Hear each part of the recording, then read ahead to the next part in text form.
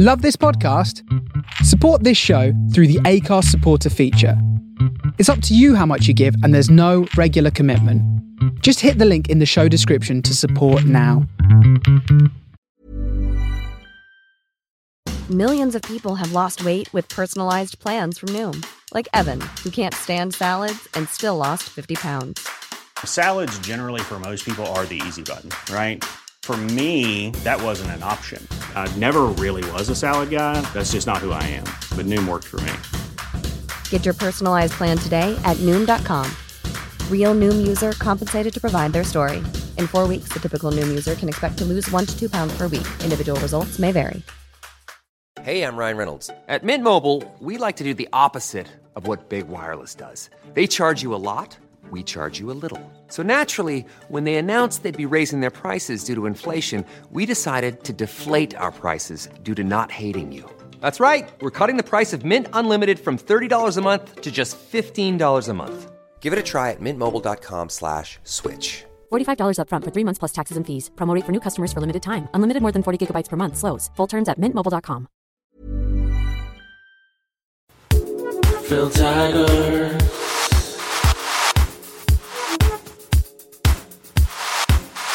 Slacker Podcast. Hello everybody, hello Slackers, I hope you're all good. Thank you for making it to episode 2 of season 3 of the Slacker Podcast. Big ups to everybody who listened to the Biffy Clyro one from last week, which did really ridiculously well, and thank you very much to Biffy for that as well.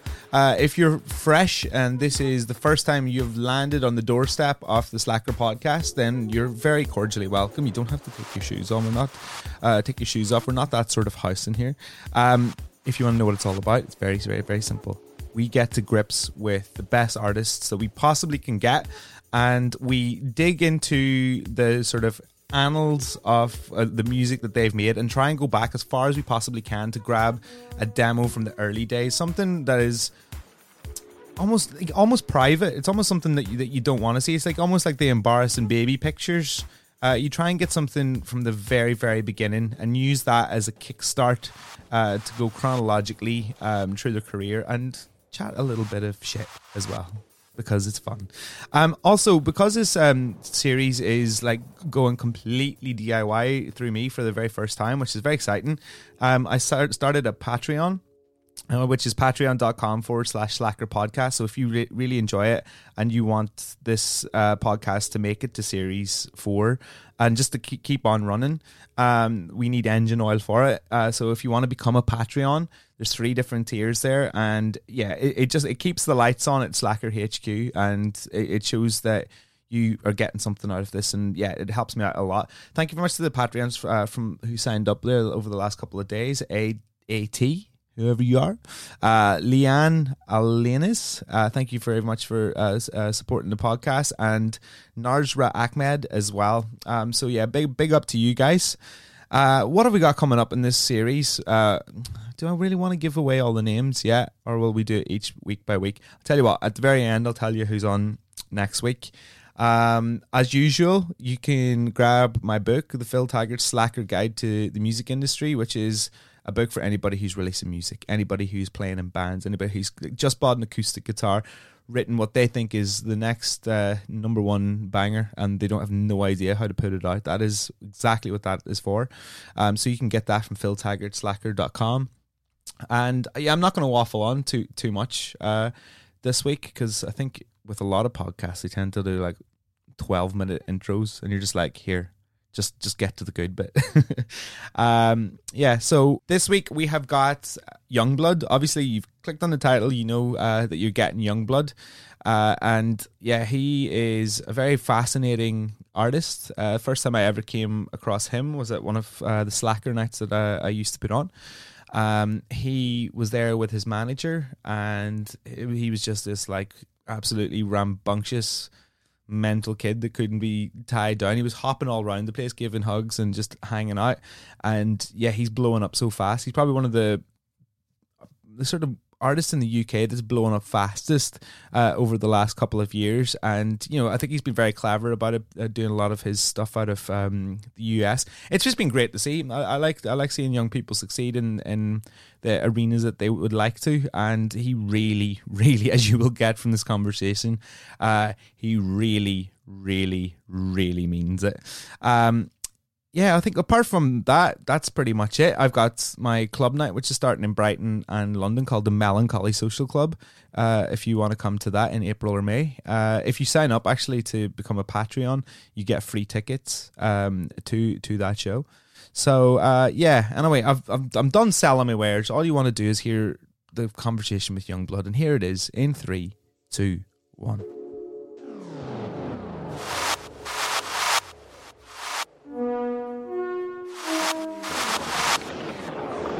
This thing is working. Let me push this a bit more towards you.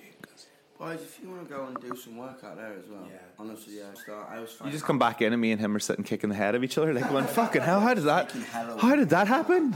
What they're doing? What happened? What would Nicky Six do? That's what we always say, man. It's the question if we want to go to the pub, like, what would Nicky Six do? It's like, your boy MGK, Machine Gun Kelly, was in he was in the Motley Crue documentary. Yeah, he was fucking amazing in it. He was sick, man. He was sick, bro. He was I remember watching it in I was in Notting Hill, man, and it came out, and I could just called him. It was like 2 a.m. where he was, and he's always up. He's a bat like me. He was amazing. He was so good. See, he's a bit of an actor just like you. You want to get a role like that? Yeah, flat out, man. I'm literally like, one day, I mean, when the time's right, I want to get my music kind of completely off the ground first, you know what I mean? And then... Who would you play? If you could play anybody in a sort of biopic, who would you play? Biopic? I'd love to play that Boy George or something, or Robert Smith. I see, it's always more difficult when they're alive, because like you freak out a little bit more about, I can imagine. like when Johnny Depp played Hunter S. Thompson. Yeah, he got so close to Hunter S. Thompson, he kind of changed as a person. That's the same with like Kells and Tommy Lee, they're mates. I've met Tommy Lee like 4 times now. Tommy Lee's crazy. Does it get competitive, like between the two of them? Do they like start like trying to like squeeze limes into their eye and sniff salt? And Nah, they're pretty chill, to be honest, mate. Tommy's calmed down a lot, obviously. Like, he kind of has to. I think everyone's like from that era to like calm down a lot, because they all like old ladies' handbags now. Do you know what I mean? They're always like, Yeah, you see Steve Tyler, and like Steve Tyler, like he talks about his like routine and like what he does, and I'm like, you're probably healthier than I am, and you've probably snorted more drugs than cocaine or than Colombia can. Yeah, completely like put together. Yeah, like it's and I'm mental. like, it's mental. It's just like, it was weird, but people always ask me that. I was like, are you into drugs? I'm like, I've never, because I got ADHD. You don't need it. I've never been. I wish I could be, but I will still be up at 7 a.m. when everyone hits the dark hours, like starts to hate themselves because the come down's coming on. I'm like, let's go get breakfast. Do you know what I mean? I don't know why I've always been that. Those people must love you then. Bro, they hate me. I'm like in the face, like, come on, let's keep going. Like, get out of my face, Dom. How long's the longest that you've stayed up? I mean, this is kind of a bit of a record, to be honest. I think, like, because I've been writing the album, I've been up for days. I've been sleeping 2 hours, 1 hour a night. Yeah. I think once you kind of like get into that zone, I just can't sleep. I'm just so wired. Like I'll start a session at midday. Yeah. And I'll go till 7 a.m. and then I'll come back, sleep, get up at 10. That's intense. Dude, but the thing there's only some people can do that. If it's mental, it's like that. But it's just a time in my life that I'm like that now. Do you know what I mean? I think it's just, it makes me think less. Do you reckon it's the ADHD or ADHD? I can never get it right. Yeah, ADHD. I think it's just something. I think I've always been that way. Yeah. It first started. I remember the first sleepless night I had was before The Great Escape. The first proper sleepless night. Mm-hmm. Yeah, I mean, did you not have it as a kid? Like, no, that's what I'm saying. As a kid, I couldn't sleep. Yeah, but my dad used to drive me around in the car, even up to being like 9. My dad used to get up at 3 a.m. and drive me around. Wow, and just like, it was weird, dude. Like, if I get in a car, You're straight out. Yeah, do you know what I mean? I'm straight. That's useful now that you're going on tour, right? Like you're going to be on a tour bus and you're out. Oh, dude, yeah. Like it's easy now. Do you know what I mean? Like we like I was literally with like Lewis Capaldi at the airport yesterday because we just landed from. He's another guy that's not sleeping too much at the minute, dude, right? We're just crazy. I think the thing about it is like we used to know each other in London.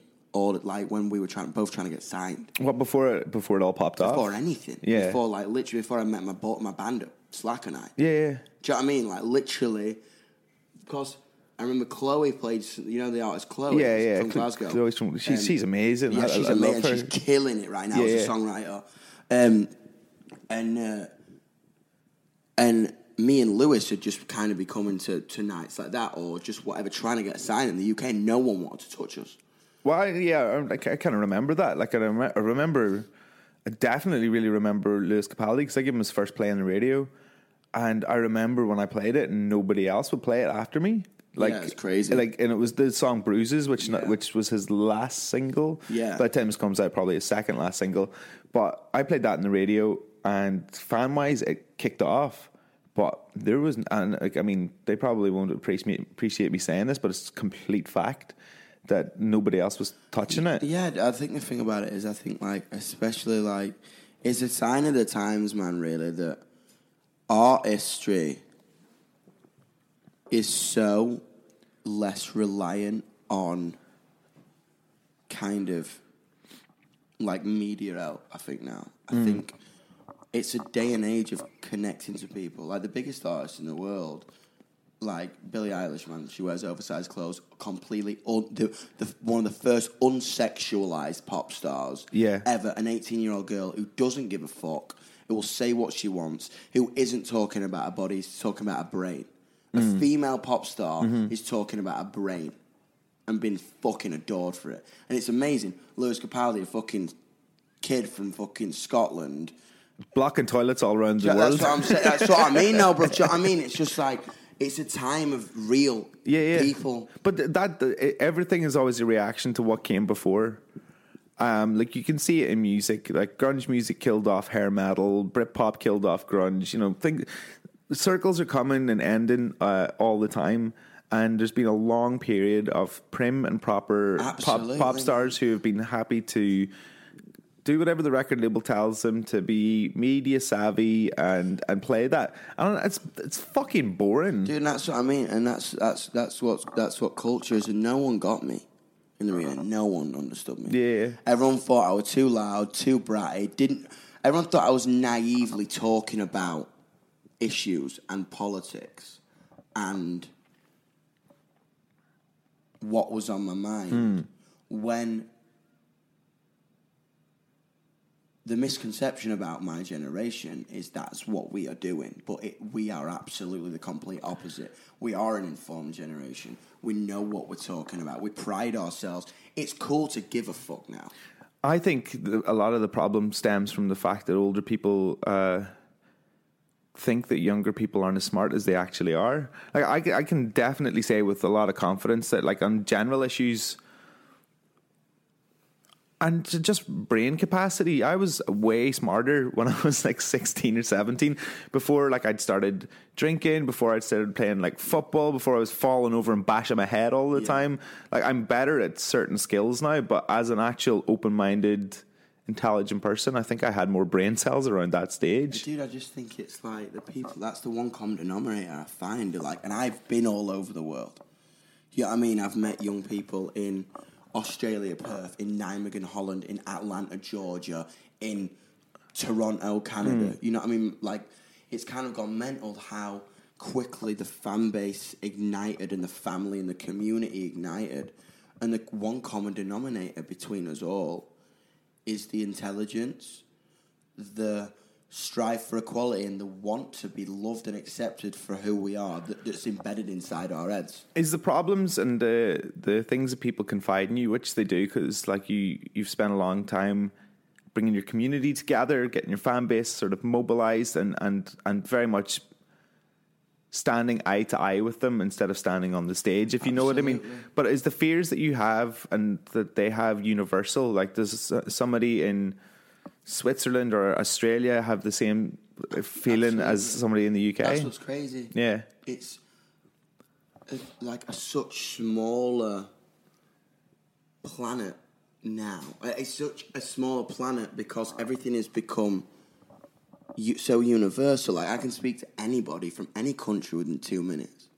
We're all thinking the same things. The same things are going through our brains. That's like genuinely one thing I've learned. And like, I'm in the front line. You know what I mean? I've not stopped touring for 18 months, and I'm not going to stop till probably we're booking shows till March next year. Does that give you panic? No, man, I love it. Yeah. It gives me purpose. Yeah. It gives me, like, at the end of the day, like, that was the reason I got into this, and that was the biggest misconception about me, I think, at the start. I didn't care about what happened. I didn't care about how many streams I got. I didn't care about the radio. I didn't care about the reviews. I was like, I was obsessed with The Clash. I was obsessed with... Same here, my favourite band. Yeah, do you know what I mean? Joe Strummer spoke to me in a way where he knew what I was thinking. He'd never even met me. And he was generations different to me. There's always been there's so many lines, like on any given day, a line from Joe Strummer will pop into my head. And the first one that popped into my head when I started working at Radio 1, do you want to make tea at the BBC? Do you want to be? Do you really want to be a cop? And that's what I mean. It's just like, and I didn't want censorship. And every like manager or label I would meet would go, no, this is not going to work. A kid in tights and makeup talking about politics. They literally said to me, it's never going to get played on Radio 1. Seriously, that's what they said to me. Yeah. They were like, it'll never get played on Radio 1. That's what they said. But that's why people like me and Jack and Annie and stuff like that are there for, is to stand in front of the kids that are doing something completely different and offer a little help. That's what's crazy, and that was what was mental about the support. And I think, of course, people weren't going to understand me at the start because it was like, what is this? But I wanted to, as I said earlier, I wanted to look people in the eye and them to look at me back, not for any other reason than to be like, oh my God, you're like me. You're exactly like me. You feel exactly the same way as me. That is the one thing that me and my family, people are like, someone came up to me at some bullshit music industry event the other night with fucking loads of canapes or whatever. It's like, what's the secret? What's the secret? That's what I'm saying. They were like, what's the formula? Come on. And I was like, I genuinely don't know what you're talking about. Yeah. The thing that me and my fans have, and my family, they're not my fans, man, they're my family and my community, is we look at each other in the eyes. It's not even... That's why I meet them after every show. Yeah. So I can look them in the eye, because we have this mutual thing between us that ain't even a big deal anymore. Where it's... You understand me completely inside out and back to front, and you make me feel like it's all right to be on this planet. But the thing is, like, if somebody's coming up and asking for the secret, they've already lost. Because the secret...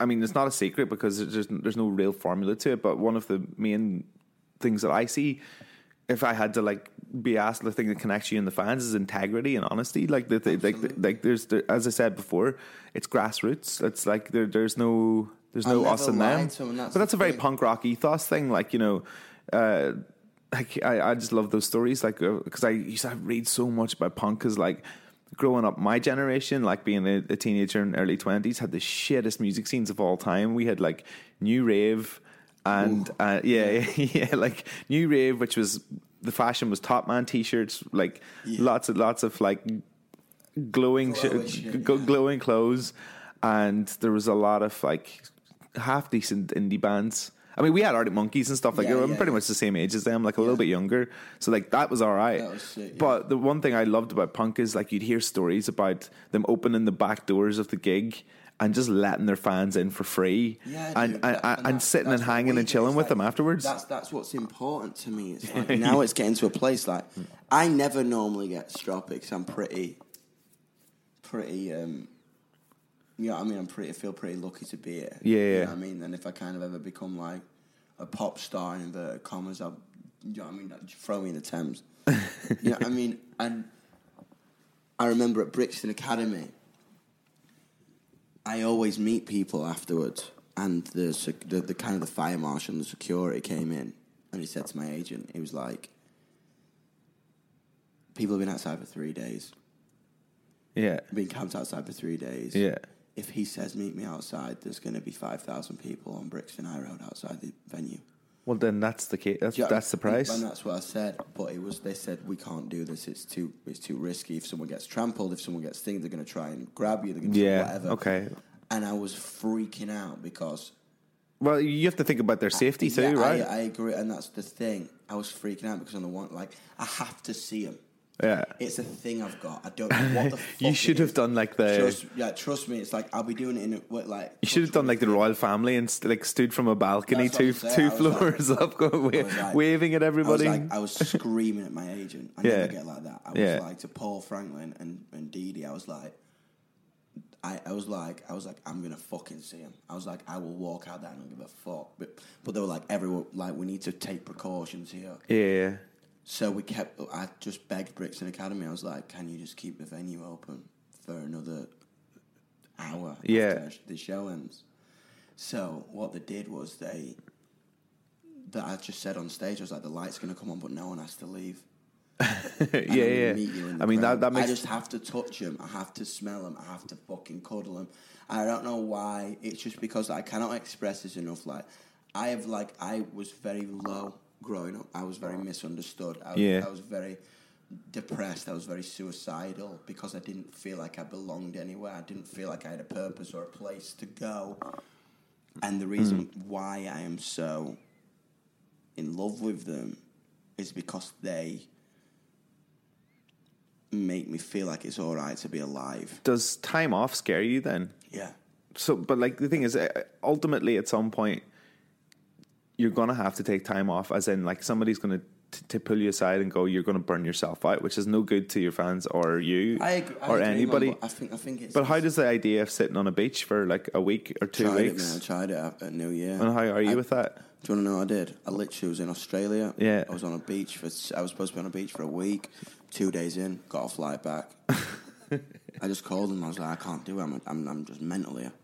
I'm on a beach in Byron Bay. I'm like, take me back to London. Yeah. I went to the studio. Because the thing about it is, for me, like, it's just like, I'm just built differently, I think. You just need something to keep you going. I mean, I just need this. I just need this. I know it sounds mental. Yeah, no, I feel you. I'll be doing this till I die. I'll be 75 and my missus will be like, what you are you going to come home? You're 75 now, why don't you just chill out? And I'll be like, on a 4-track, making shit records that are not going to get anywhere. old and past it. Yeah. You know what I mean? Trying to get in with the cool kids, but that's just what I'll be doing because I need this songs for the underrated OAPs. Yeah, exactly. Do you know what I mean? You'd still be talking about my generation, but dude, I hope so. Do you know what I mean? I'll just like I think that's it. Does it scare you, like the prospect of growing older and not being into? I mean, like you're what, 22, 23, 22.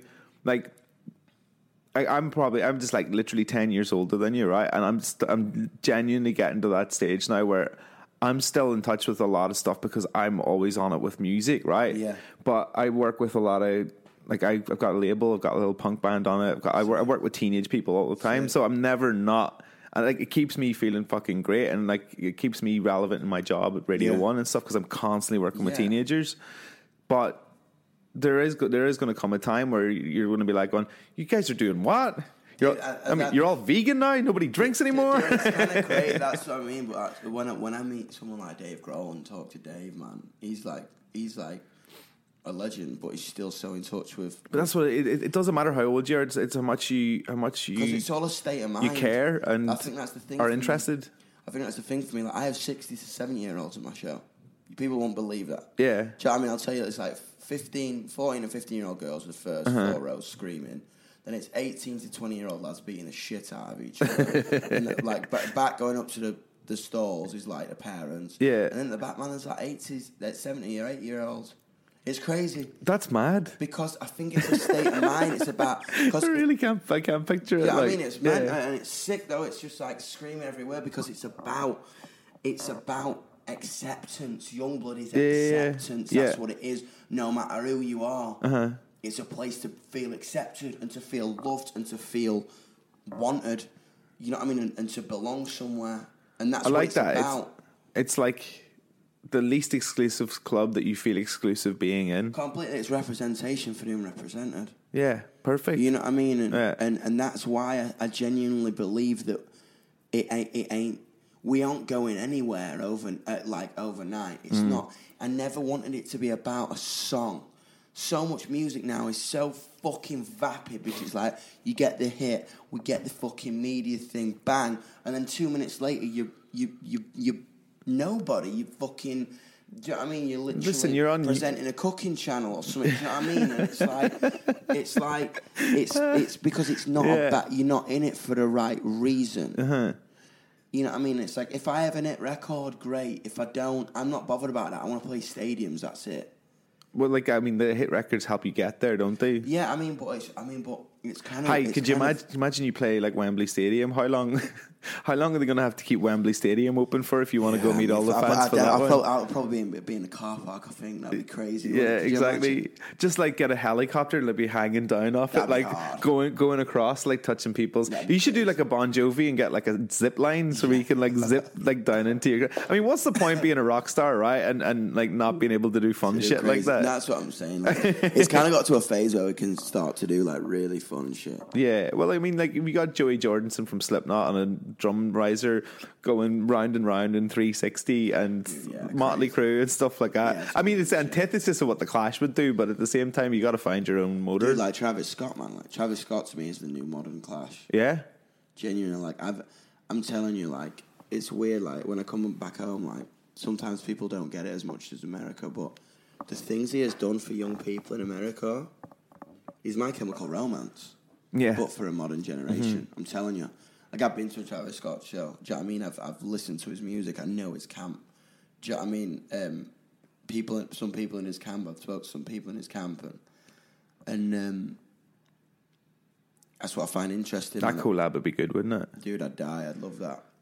Speaking of My Chemical Romance, they're back. They're playing loads of gigs in the summer in the UK. Surely you're the support for that, right? Oh, come on. I don't know what you're talking about. I don't know anything behind the scenes. I was just thinking about it on the train on the way up. I was like, going, that's an easy booking right there. I love them. And that would be your test for like a stadium then? Dude, the thing about it is, man, it's like I love them. I love them. They are. Gerard Way is like is probably partly a reason for why I am who I am and who I became to be, because I had someone to look up to like that. My friend Claire Abraham in school, I remember she was this redhead girl, and she was always kind of quiet, but she introduced me to My Chemical Romance. I remember where we were. We were at my mate's house, Thomas Broadley. Yeah, all right, Thomas. All right, Thomas, man, if you're listening. And she played me that album. And it was just crazy to me. Yeah. She played me all the songs, like she played me like Famous Last Words and everything, and it just clicked to me in a different way. It just made me kind of feel like I could be an alien. And I said to myself, I was like, I want to do something like that because they did. You know what I mean? If they can... Well, you can't, like, I mean, your community and fan base and stuff, like... Also, do you have a name for them? They're called the Black Arts Club. Yeah. Because of these tattoos. Yeah, but there you go. Like, I mean, that's you are doing essentially what he did. Dude, and that's what's mental about it. It's like, I remember getting these tattoos. I posted it on Instagram that I got these tattoos, and the day afterwards... There were 70 people got tattoos. And I didn't even call it that. Yeah. They called it the Black Arts Club. I said, well, that's who we are. You can't name your own fandom. And yeah, now there's about 50,000 to 60,000 tattoos out there. Oh my God. Which is crazy. That's mad. And it's growing every day. And that's there forever. Like, people will always know. Dude, and that's the thing about it. That's what it was about for me. It was about making music that would save my life and save other people's lives and make people feel less lonely. That's what it's about.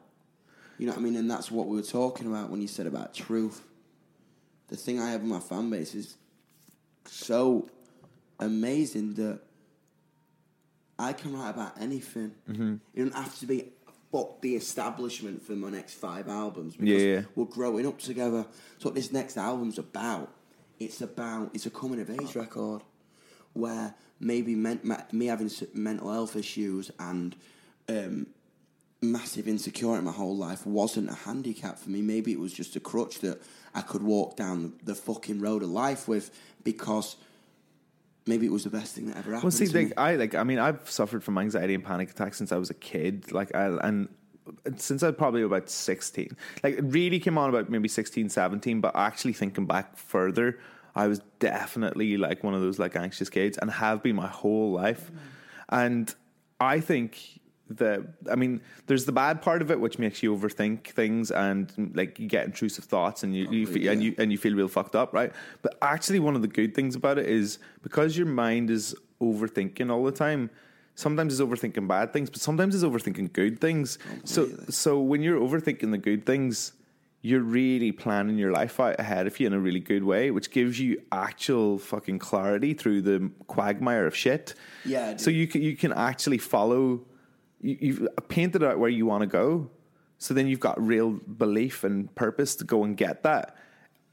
But the bad side is you have to put up with the dark bit as well. That's what I'm saying. It gave me purpose, and as I say, like, when there's a moment in the set where I play a song called Casual Sabotage, and I sit and I just play it on an acoustic guitar, and we've got loads of shit live. We've got like triggers and tracks and everything. But this moment, I sit and my guitar tech comes and plays bass on stage. Right, yeah. So we just sit down and just take it down for a second. And this song is called Casual Sabotage, and it's about existing in a world feeling like you're an alien, and feeling so isolated, and feeling so in the corner of the room, almost. And every night it just goes crazy. And we played MTV thing last night, and I got everyone to. Everyone's just crying mess, and I ain't played it in weeks, 3 weeks, which is an eternity to me. Yeah. I'm like, I've been writing an album. I'm like, get me back on the road. Get me back on the road. It needs to be on the road. And everyone was just bawling. I started crying my eyes out, because there's just, I can't even explain to you, like, if you haven't been to a Youngblood show, and people who are listening who have, hello, how are you? There's just, it's almost like an implosion. Where the energy can't get out, so it explodes back into each other, and your heart just quivers. And you know what I mean? And I got everyone to look at the camera, because people always ask me, what's my goal? Is it to, do you know what I mean, have like a number one and whatever? I was like, that's an afterthought to me. It's just to connect to more people, because there's more people out there who feel like they can't be who they are. So I got everyone to look at the camera and just literally scream, "You're not alone!" At all the cameras, like, find a camera, and it was amazing. I love that. Like, all my skinhead, fucking punk dyed hair, but it's worth it. Kids screaming in cameras, just going. If that shit reaches one person, then it means a lot. That's it. That's what I said. What's your goal for 2020? I was like 1 or 1 million. I just want to reach people, and make them feel better about themselves. Like that idea of isolation and loneliness is something that obviously has like been like a heartbeat through your song from the very beginning, because I've almost forgot to get to the demo, which is called Loner. Yeah. So we're gonna jump into it now. Anybody who's listening to this episode of the Slacker podcast was probably thinking, are they ever gonna get to the fucking demo? Sorry, yeah. This makes me feel so. I want to be sick when I hear this. I record it on an 8-track. Right. I tell you what, we're going to play a little bit of it now, and we'll come back off the other side of this. So polite. I'm sorry.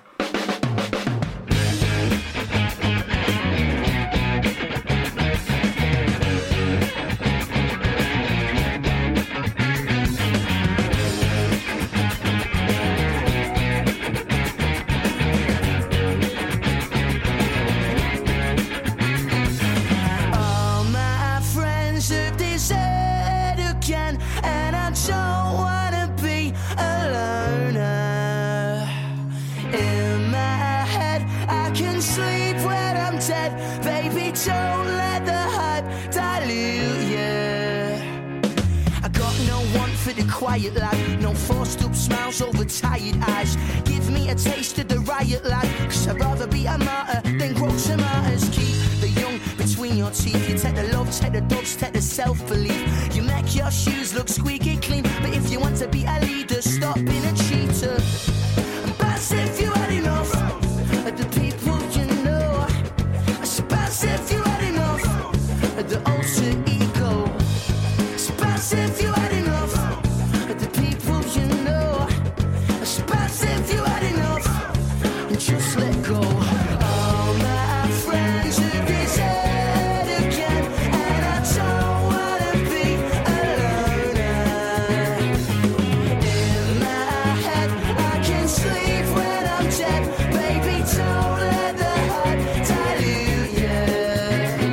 Now lock me up in a riot van because I'm holding a pistol to this old man. 'Cause he made sure my future plans became a time bomb. Sleep with the lights on, treating a planet like a playground. Destruction by distraction to cover up the shakedown. Hey now, you better not let me go. All my friends are deserted again, and I don't wanna be alone. In my head, I can sleep when I'm dead. Baby, don't let the hurt dilute you. Say hello to a new era of mental health care. Cerebral is here to help you achieve your mental wellness goals with professional therapy and medication management support. 100% online. You'll experience the all-new Cerebral Way, an innovative approach to mental wellness designed around you. You'll get a personalized treatment plan from a therapist, prescriber, or both in a safe and judgment-free space. Your Cerebral therapist or prescriber will outline a customized plan with clear milestones along the way, so you can get to feeling your best. With Cerebral, you're not alone in your mental health journey. We're here to empower you to live a fulfilling life. So take that first step towards a brighter future and sign up today at Cerebral.com/podcast and use code ACAST to get 15% off your first month. Offer only valid on monthly plans. Other exclusions may apply. Offer ends July 31st, 2024. See site for details. Hey everyone, I've been on the go recently. Phoenix, Kansas City, Chicago. If you're like me and have a home but aren't always at home, you have an Airbnb. Hosting your home or a spare room is a very practical side hustle. If you live in a big game town, you can Airbnb your place for fans to stay in. Your home might be worth more than you think. Find out how much at airbnb.com/host. Millions of people have lost weight with personalized plans from Noom. Like Evan, who can't stand salads and still lost 50 pounds. Salads generally for most people are the easy button, right? For me, that wasn't an option. I never really was a salad guy. That's just not who I am. But Noom worked for me. Get your personalized plan today at Noom.com. Real Noom user compensated to provide their story. In 4 weeks, the typical Noom user can expect to lose 1 to 2 pounds per week. Individual results may vary. You know what I mean, yeah. You know what I mean, yeah. You know what I mean, yeah. You know what I mean, yeah. You know what I mean, yeah. You know what I mean, yeah. You know what I mean, yeah. Yeah, you know what I mean, yeah. And that's if you had enough of the people you know. That's if you had enough of the alter ego. You best if you had enough of the people you know.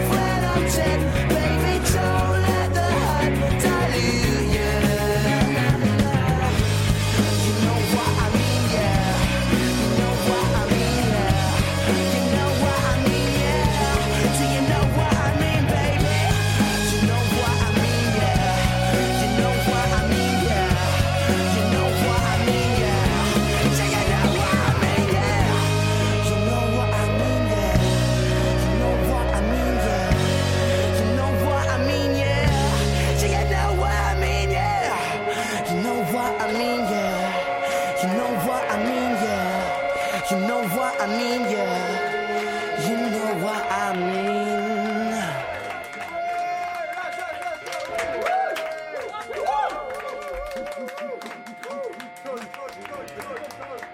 That was a demo of Loner from How polite does that Youngblood. sound?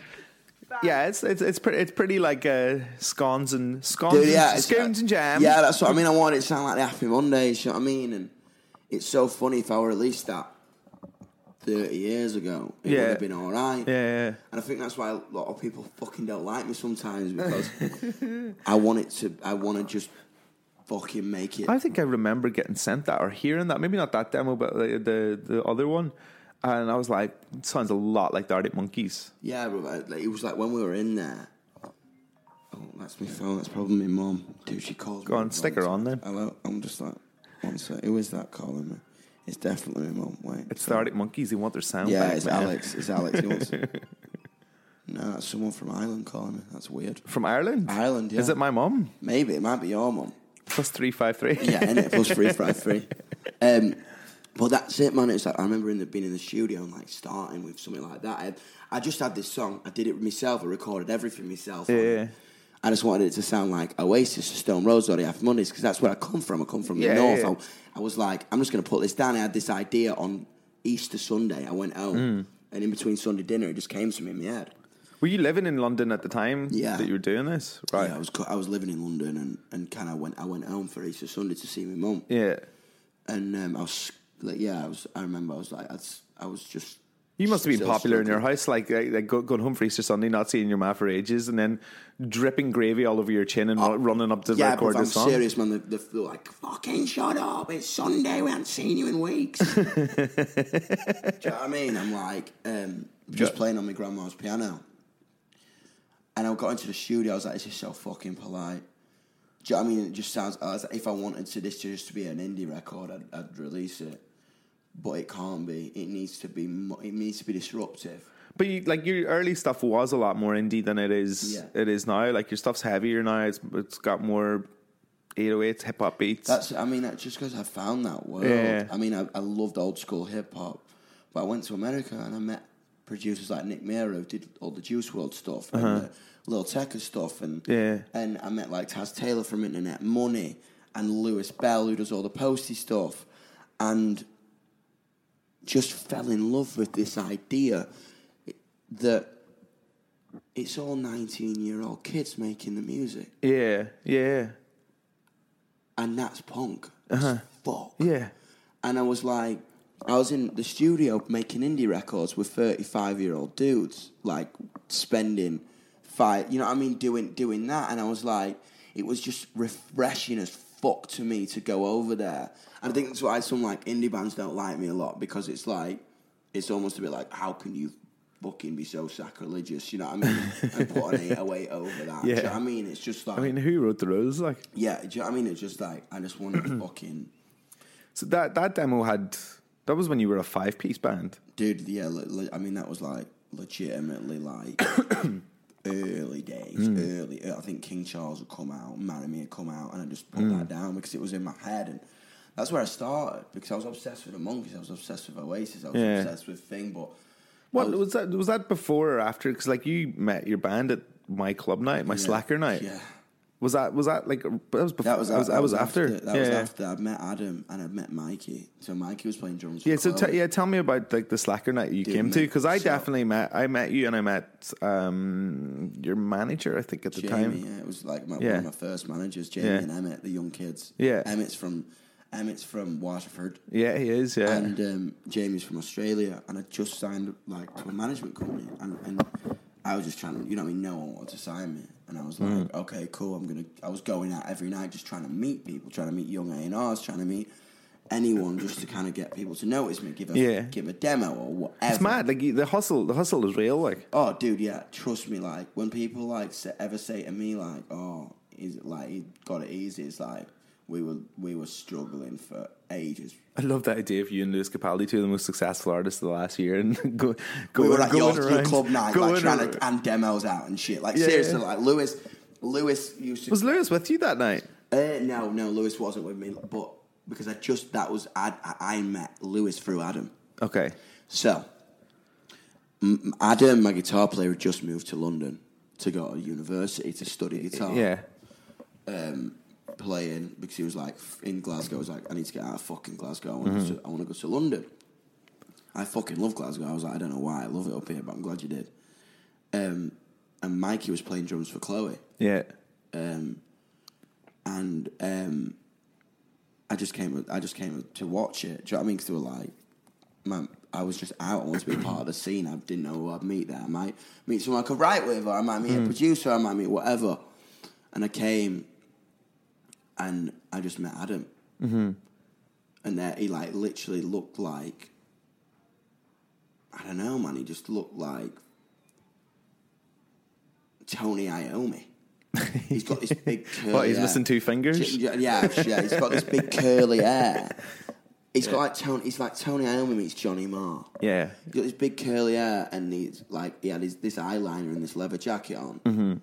And I was like, so did I.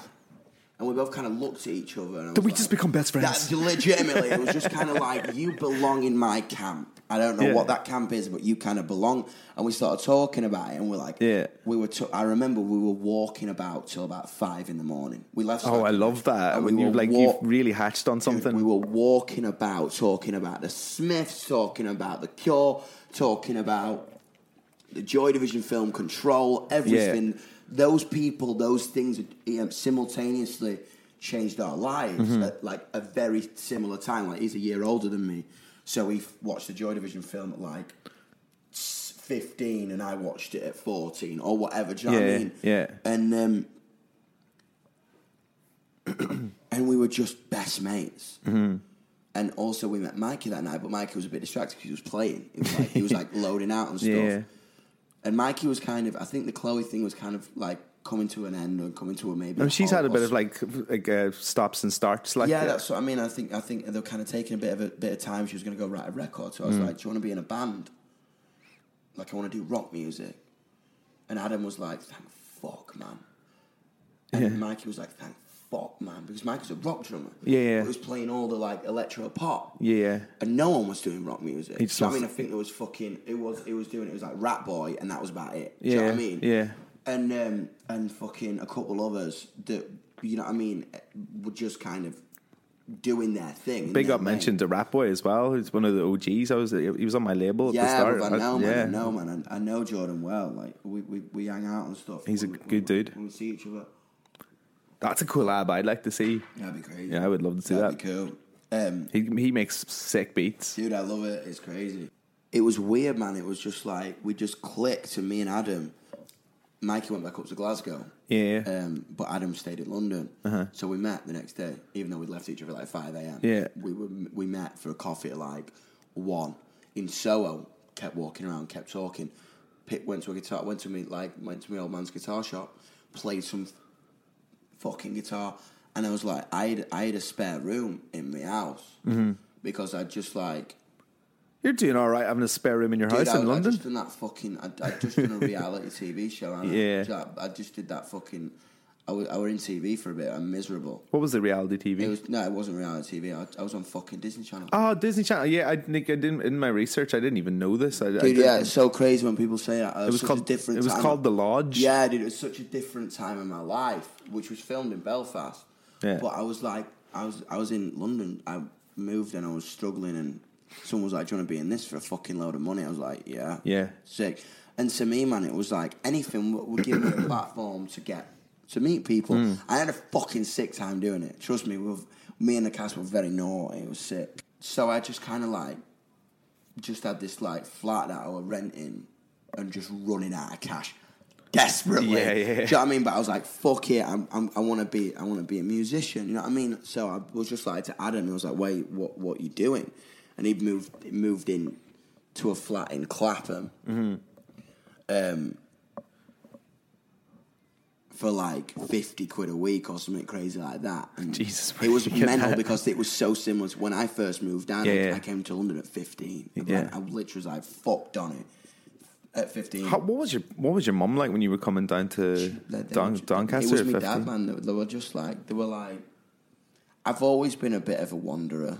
Yeah. You know what I mean? I was getting a train to Leeds at 12. Right, Do you know what I mean? Yeah. On my own. I mean, I won't be worried, but I'll be like, Mum, I'm fine, I promise you. So my mum always knew.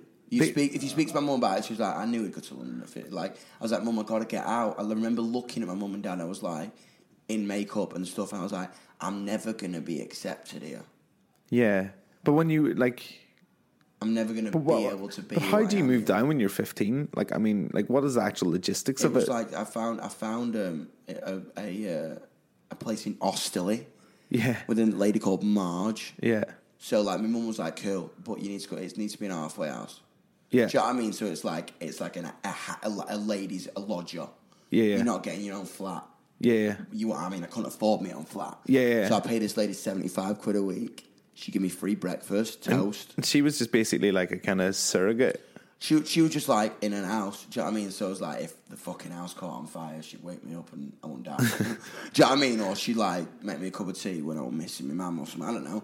And I moved in with a kid called James, who was like still close to me to this day. Yeah. So like it was kind of weird and it was just hilarious. Like it was like loads of cats and I have asthma, so it was fucked. Oh my God, I've got the same. I've lived in a house with cats before and I almost died. But I was like, I got free breakfast and I was skin. So she always used to have this like, she always used to buy like, Tiger bread. Yeah. Oh, I love it. Yeah. She loads of butter. I lived off Tiger bread for a year. So I had no money. What was an average day for you when you were 15 roaming around London? It was like, because I came to London and I went, and I looked around and I got into an art school. Right, okay. In Chiswick. Yeah. And I was like, cool, man, this is going to be amazing. Like, I've got into fucking art school. I'm going to meet people to play with in a band Yeah, with. I mean, that's exactly. That's how it works, like, right? I'm going to be able to be who I am finally. All this suppression on my head, I'm going to get to be who I am. Uh-huh. But it was the worst thing ever because they were trying to paint, like, it was painted by numbers. Oh, shit, right, okay. It was like, this is how it should be done. This is the formula. And I was like, I couldn't fucking handle it. Because the one place in the world that was supposed to accept me for who I am... It's art school. You know what I mean? Cast me aside. I lined up. I saw an advert for a young people wanted for a TV show. And you're like, stood okay. in line for 7 hours in... X Factor style. In East London, and it was the Disney show. Mm-hmm. And when it turned out to be Disney, I was like, okay, cool, wow, that's a bit... Because I'm just fucking in my Fred Perry. Yeah. You know what I mean? And creepers. Literally, that's what I looked like. Yeah. And I went in and played I think I played Friday I'm in Love by The Cure or something. Everyone else was singing like Baby. But they I think they liked that. Mm-hmm. They liked the darkness of it. They wanted a bit of rough. Yeah, I think so, and they liked the darkness of it, and I got it. And then I did that. I was supposed to be on for 3 years, but after a year, I was like, "Please, can I leave?"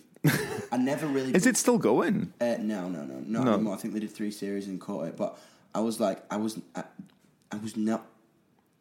I was just trying things. I never really belonged anywhere. Yeah. I went to art school, it didn't work. I did that, it didn't work. I was like... I think that's an important lesson for people listening, like who are young or it doesn't actually matter what age. It doesn't matter what age.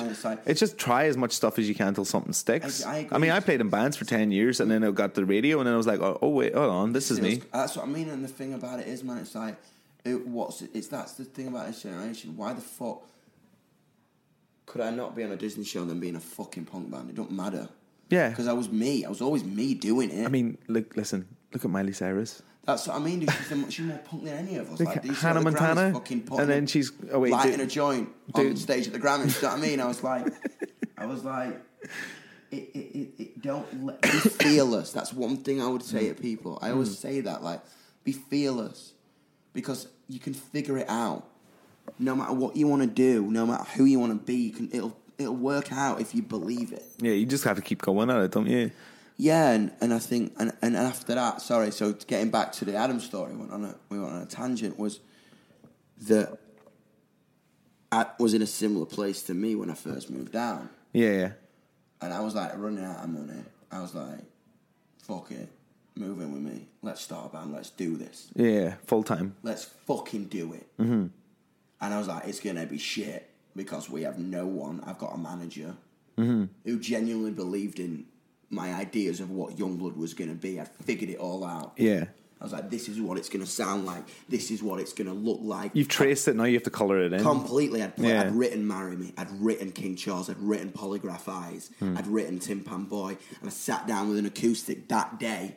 I remember, I literally was like, Adam, come to this fucking place. We sat in the living room with 2 acoustic guitars.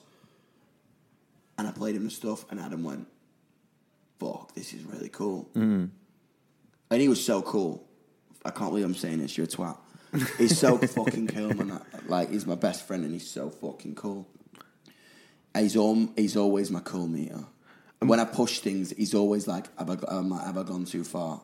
What was the thing that sort of took you out of that sort of traditional indie guitar world into where you're at now? I mean, like, there the elements of that have stayed, but like, what's the one thing that... I met a producer called Matty Schwartz who did Massive Attack. He did Mezzanine. Wow, yeah.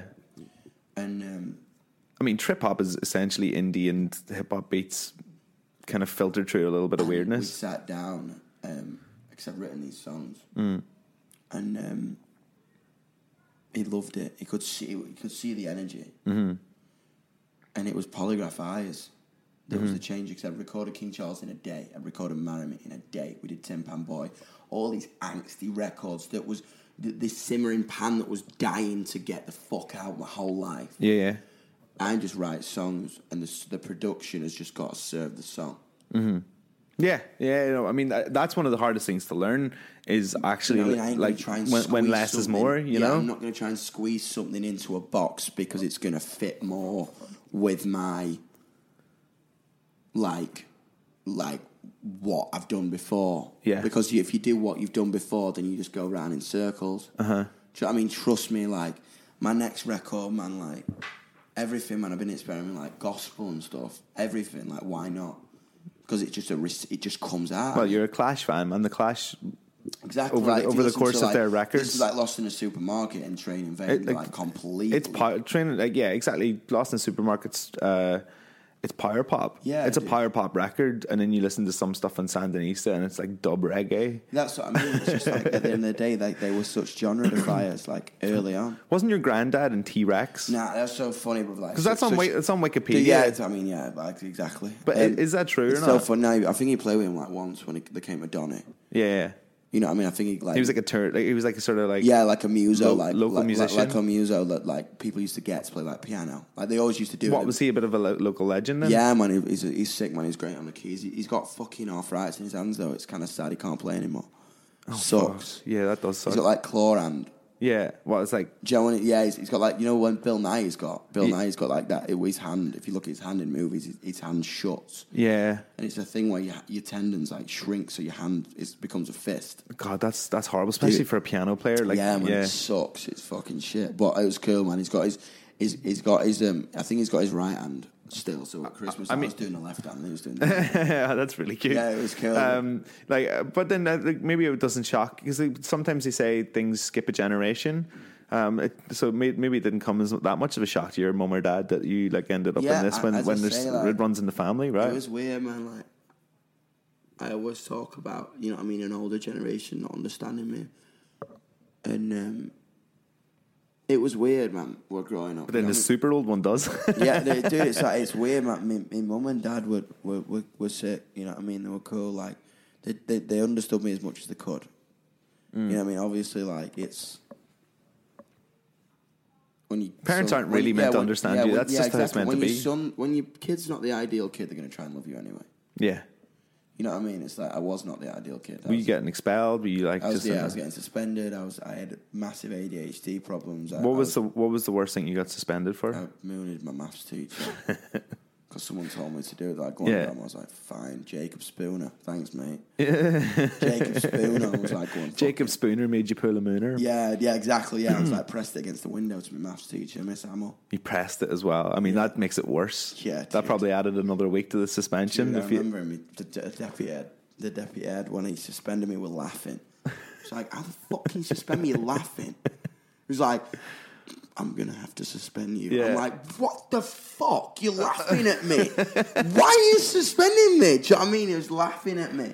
So, but like, was the ADHD something that like you had to control? Like, I mean, or was it something that's better left? Yeah, I mean, did they put you on like Ritalin or? But my mum was like, "My son's a ghost." Do you know what I mean? Like when that shit, it either works on you or doesn't. Do you know what I mean? I think that's what the song Medication is about. It's about, it's so easy now. People just overprescribe.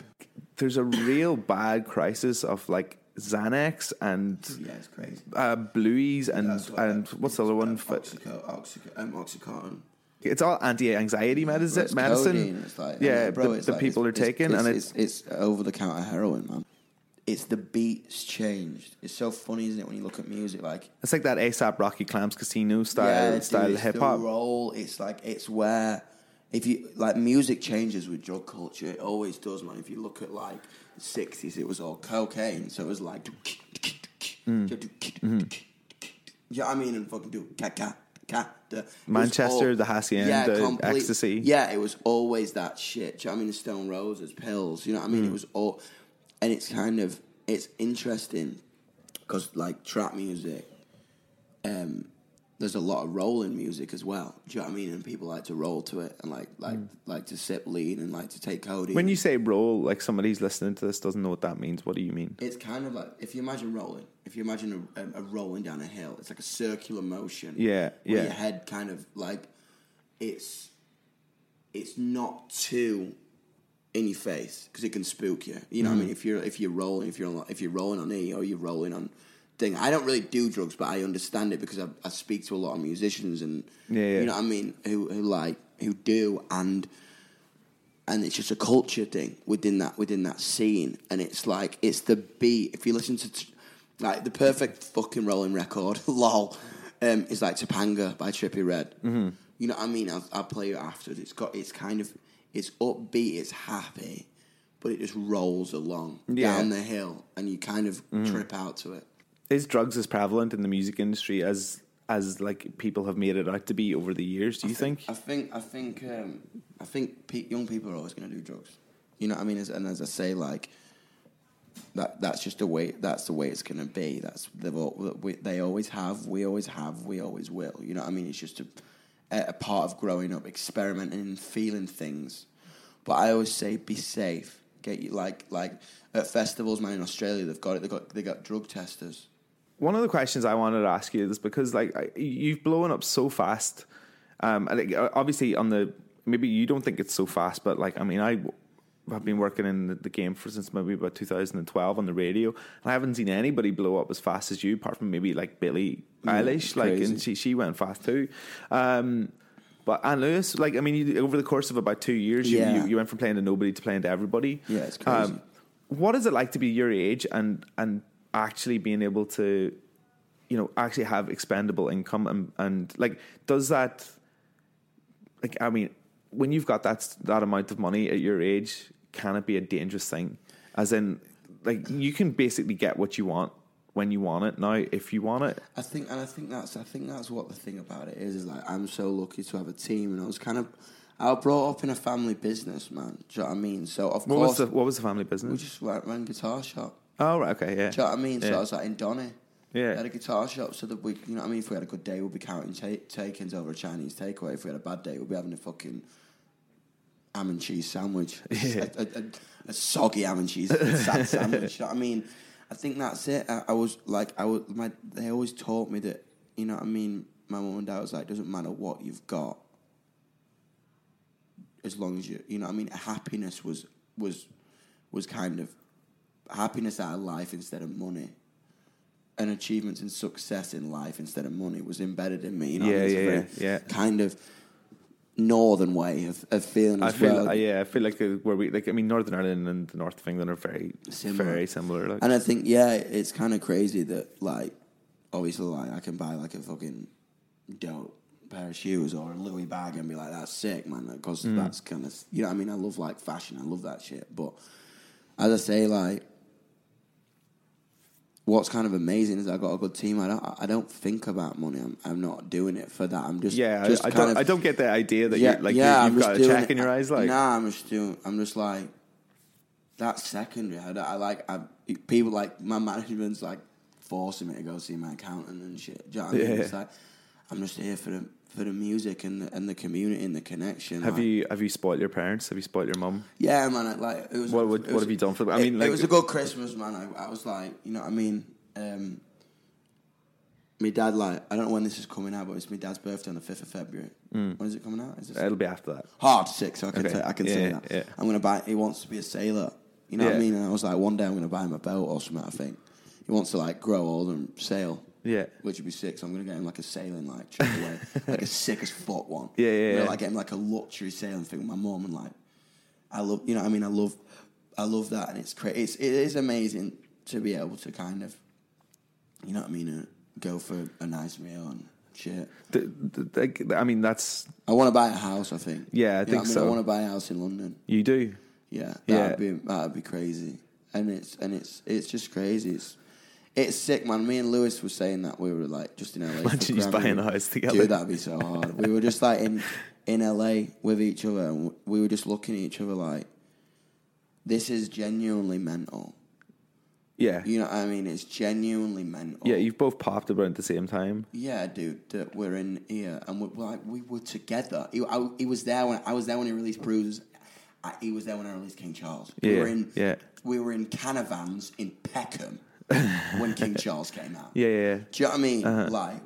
It was crazy, and to be in Los Angeles and there's fucking 5 paparazzi waiting outside to get us on the way out. It's just obscene to us. You know what I mean? It's that style of the paparazzi thing, and that comes with fame, but it also comes with being connected to other famous people. So when you started going out with Halsey, I'd imagine the paparazzi and stuff like that probably kicked in a little bit harder than it did beforehand. It was as I say, yeah, absolutely, man. She's massive. Is it easier going out with somebody else who does the same sort of thing that you do? Because they because they understand the pressures and what it's like to be a touring musician and have a level of infamy. Mine and Ash's relationship, Ash's Halsey, her name's Ashley. That's Halsey's an anagram of Ashley. Yeah. What was interesting about our relationship was we met each other and we were kind of an escape from it. You know what I mean? If you look at I don't know, in inverted commas, whatever you say, a celebrity couple or whatever. We were kind of wanted to be the opposite of that. We just weren't interested. We met each other for a beer and just started, and we're just talking for hours and hours and hours and hours and hours because we were from the same place. She was from New Jersey, which is the Donny of, do you know what I mean, or the Sheffield of. It's like Sopranos is shot. Yeah, completely. Yours is where Shameless is. Yeah, exactly. Do you know what I mean? And that's what I mean. And it's you're Shameless, she's Sopranos. Yeah, exactly. Right. Okay, we got it. And that's why we got on. And as I say, it was there. Yeah. Yes, people were following us around. Yes, whatever. And it's intense. And she's you know what I mean? That was part of her life massively. You don't think it's really weird that you were such an Oasis fan growing up and now you're going out with one of their daughters? I'm not going over. Are you not going over? No, I'm not dating her. That was a Sun story. Oh, was it? The bloody Sun, yeah. I don't read the Sun. I must have seen it somewhere else. Yeah, dude, it's crazy. I can't read the Sun because of so funny. various reasons. It's me and Anea, so she is the best, bro. She's crazy. I can see why people would think it because on the outside, we're very affectionate to each other, but it's more like a brother sister kind of thing. Do you have a favorite Gallagher brother? I think they complement each other. Do you know what I mean? I think Oasis. What was it? There was Noel's the songs and Liam's the attitude, isn't it? Have you ever seen the clip of Pete Doherty when he was 15, standing outside a record store waiting for the album? Yeah, dude, it's so funny. It's really how do you describe Oasis trousers? That's what he says. Yeah, it's Noel's the town crier. No. Noel's the poet. And Liam's the town crier. Yeah. Yeah. And he's like, can you say that again? Yeah. I had Pete Doherty on the last season of the podcast. Oh, sick. And I asked him about that, and he said that he was part there for Oasis and part there because he heard those TV cameras and he wanted to get on. That's completely. Yeah, I love the liberty as well. That's something me and Adam bonded over massively. We just wanted to be Pete and Carl. Yeah, well, especially when you're living in London and broke and writing some music, and that's kind of what they did. Like we had crazy stories. We moved in when Mikey moved out of London. We moved into a 2-bed flat in Clapham. I mean, was it a party house? Or Was it just a dude, that's what I'm saying. It's so funny. Like all the fucking tabloids used to talk about because Lewis used to be around all the time. We used to get like pissed on lager. Get fucked. We'd be drinking all day, and playing music, and the neighbours hated us because we'd just be bringing everyone back, and everyone would be at our house. Just play, we'd have amplifiers, because all our gear was in the house. We'd have a drum kit in the front room, and we'd be full on rehearsing at 5 a.m. on a Tuesday night after coming back from so glad I'm not your neighbour. The World's End. Do you know what I mean? And it was just, we were just all jamming. It was just shit. We were terrible because we were just all hammered. Yeah. You know what I mean? But it was a kind of a very depressive but beautiful time of our I know what you mean. Like you were, the highs were high and the lows were low. Yeah, absolutely. There was nothing in the middle. You know what I mean? We'd just go up to Camden. We'd just go up to Camden and we'd have black coats and eyeliner and scarves. Trying to look like Pete and Carl. To be fair, you wouldn't have stood out in Camden. No, that's what I mean. And we didn't want to. We were just like, this is sick. Listen, I've took up enough of your time. Thank you very much for coming on the podcast. And I'll watch what you're doing from a distance, and I'll be tired for you. How about that? Dude, yeah, man, I can't wait to show you what we've got coming. It's pretty. What's the album called? Do you know? Don't know. Are you allowed to say? I don't know yet. As I say, I'm playing with ideas. But I know it's going to be a massive coming-of-age story, and I can't wait for you to hear it. Happy days. Rockstar.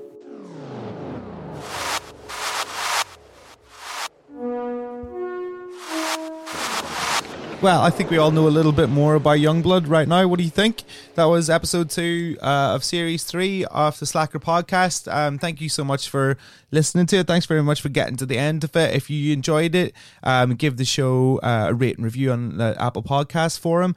And yeah, apart from that, all I've left to say is I have a brand new club night which is starting, called the Melancholy Social Club, which has a date in the Waiting Room in London and at the Rossi Bar in Brighton as well. I'll put all the ticket details on below, but it's basically me and a couple of decent DJs playing club music for people who don't really like going mental clubbing. It's like soulful, groove-laced dance music, some like chill hip-hop. It's just like it's just all about really, really good, well-selected tunes, and it's called the Melancholy Social Club. Coming to Brighton, coming to London.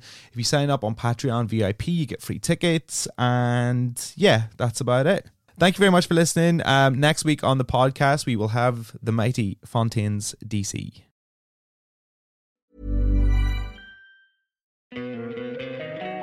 Don't you love an extra $100 in your pocket? Have a TurboTax expert file your taxes for you by March 31st to get $100 back instantly. Because no matter what moves you made last year, TurboTax makes them count. That means getting $100 back and 100% accurate taxes, only from Intuit TurboTax. Must file by 3/31. Credit only applicable to federal filing fees with TurboTax full service. Offer can be modified or terminated at any time.